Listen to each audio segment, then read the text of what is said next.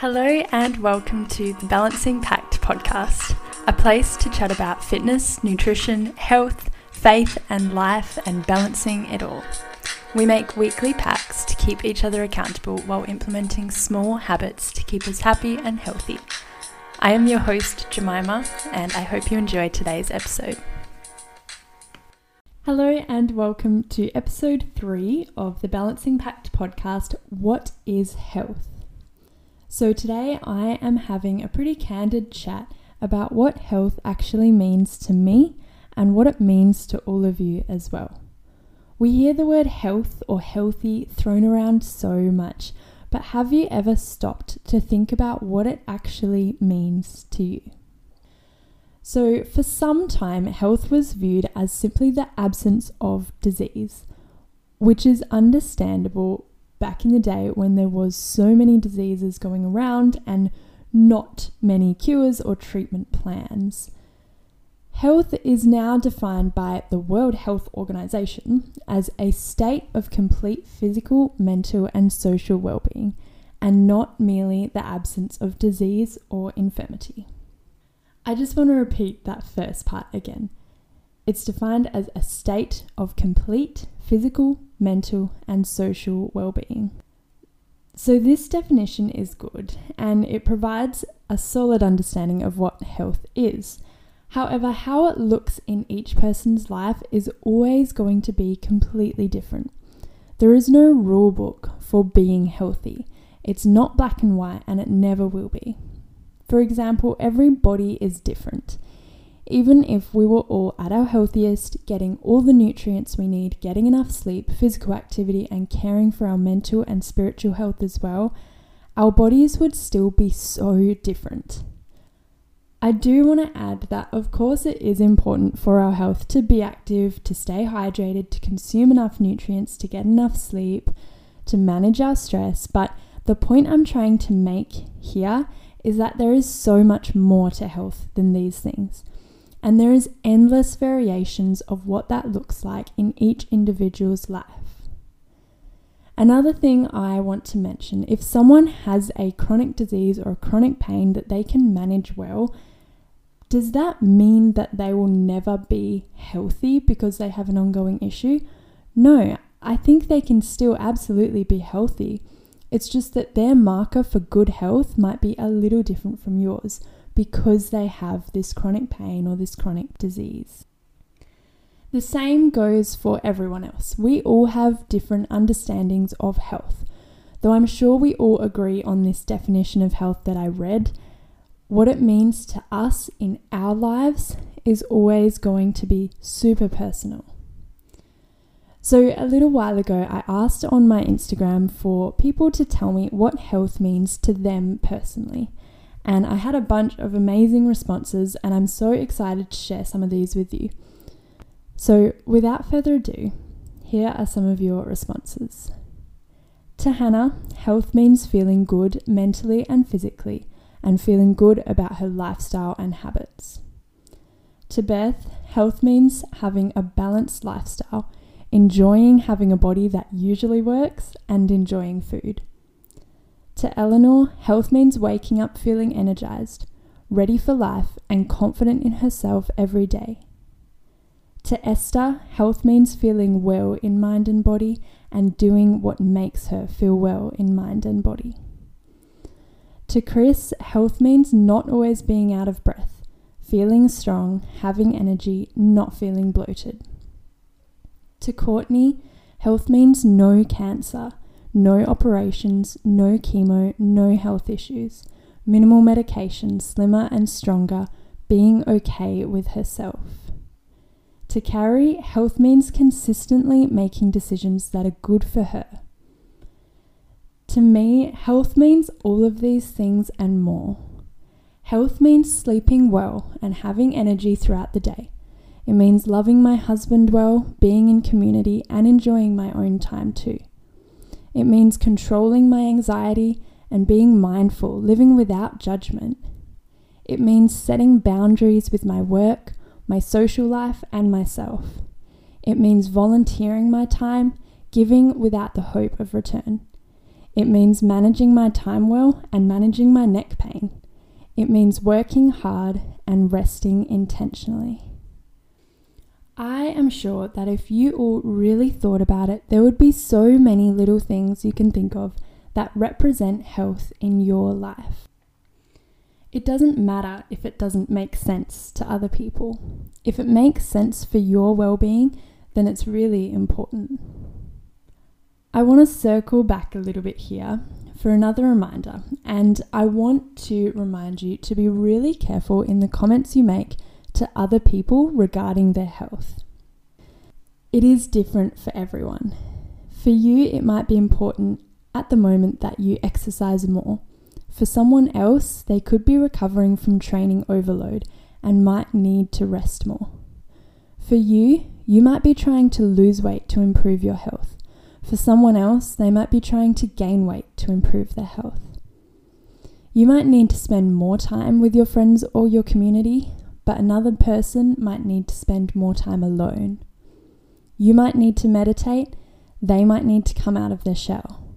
You might need yoga, they might need boxing.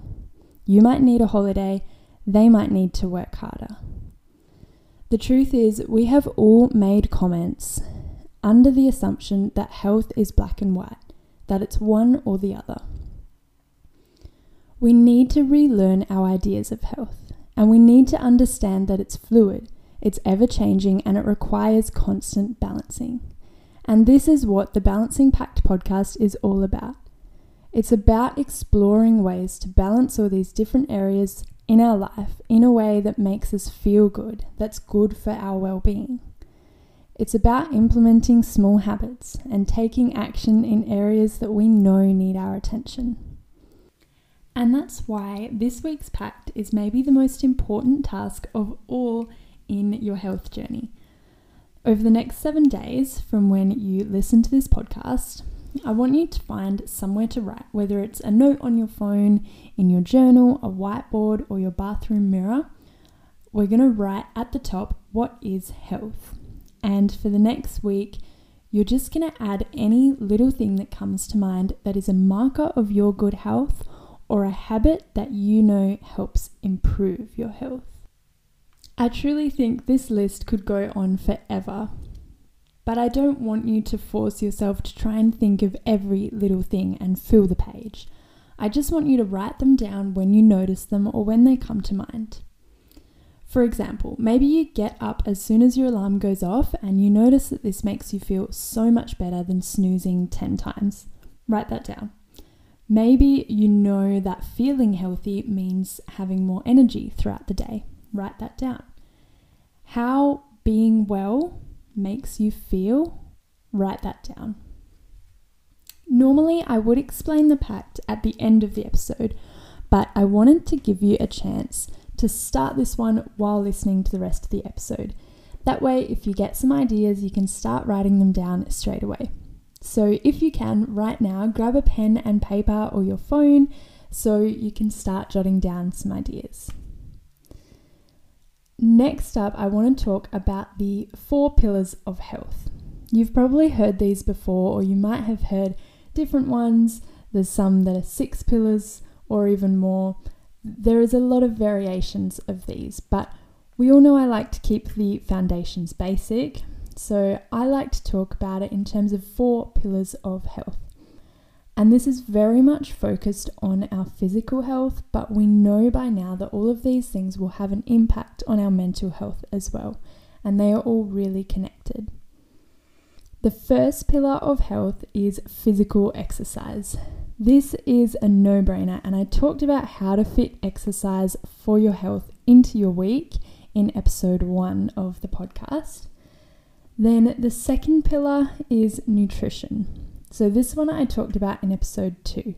But in summary, remember you want a wide variety of nutrient-dense foods and foods you enjoy in order to consume enough energy and adequate nutrients. Our third pillar is sleep. I've heard this one changed to rest, but I think sleep is way too underrated and ignored. Getting enough good quality sleep is so important for our health. And our fourth pillar is stress management. So this one I love because stress is such a big part of our lives and it can affect us in so many different ways. It's also so connected because for a lot of people, stress management straight away includes healthy habits like exercising or meditation or journaling, all of these things that allow you to wind down and just focus more on your mental health as well as your physical health. These pillars are all kind of no-brainers. They obviously don't cover everything and they are a very general foundation, but I think we forget how important it is to have a solid foundation when it comes to our health. And in my opinion, sleep is the absolute most important of all of these pillars because sleep affects how you feel, and how you feel will 100% affect what you do, how you think, and how you act throughout the day. It has such a huge impact on all aspects of our health, and I cannot stress this enough.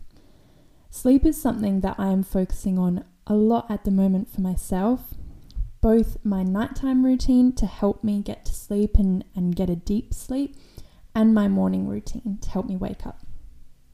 So, for example, a couple of habits I've been implementing at the moment is switching my phone off half an hour before I sleep and reading or something without a screen instead.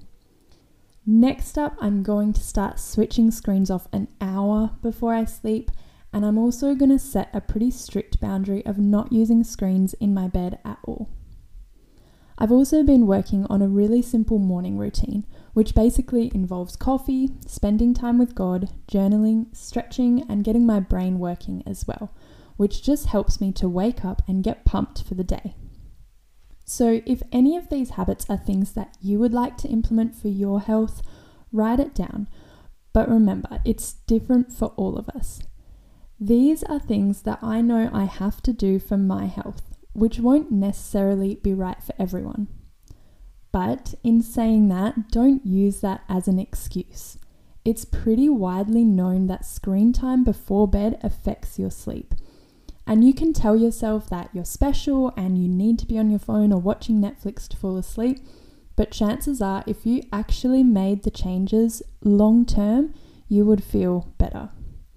So be honest with yourself and be real. Just give new habits a red hot crack. So basically, I cannot tell you what health is. You know what health is for you. I can tell you though what health is not. Health is not an aesthetic. Health is not being skinny. Health has no bearing on the way you look. Your weight is not a measure of your health. We have been fed the idea that health and the way we look are one and the same. It's not true. Remove the idea that there is a look to health.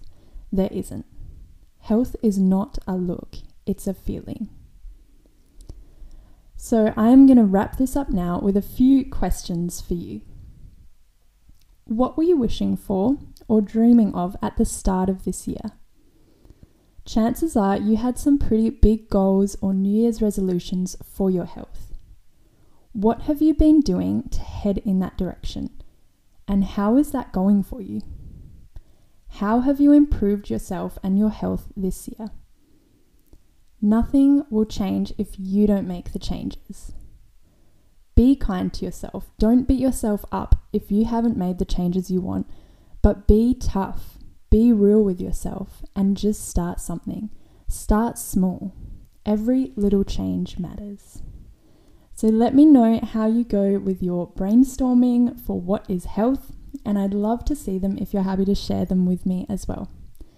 Thank you so much for listening, and remember to click follow on the podcast so you don't miss an episode, and follow along on Instagram at Jemima Grace Coaching as well. I'll see you next week on the Balancing Pact podcast.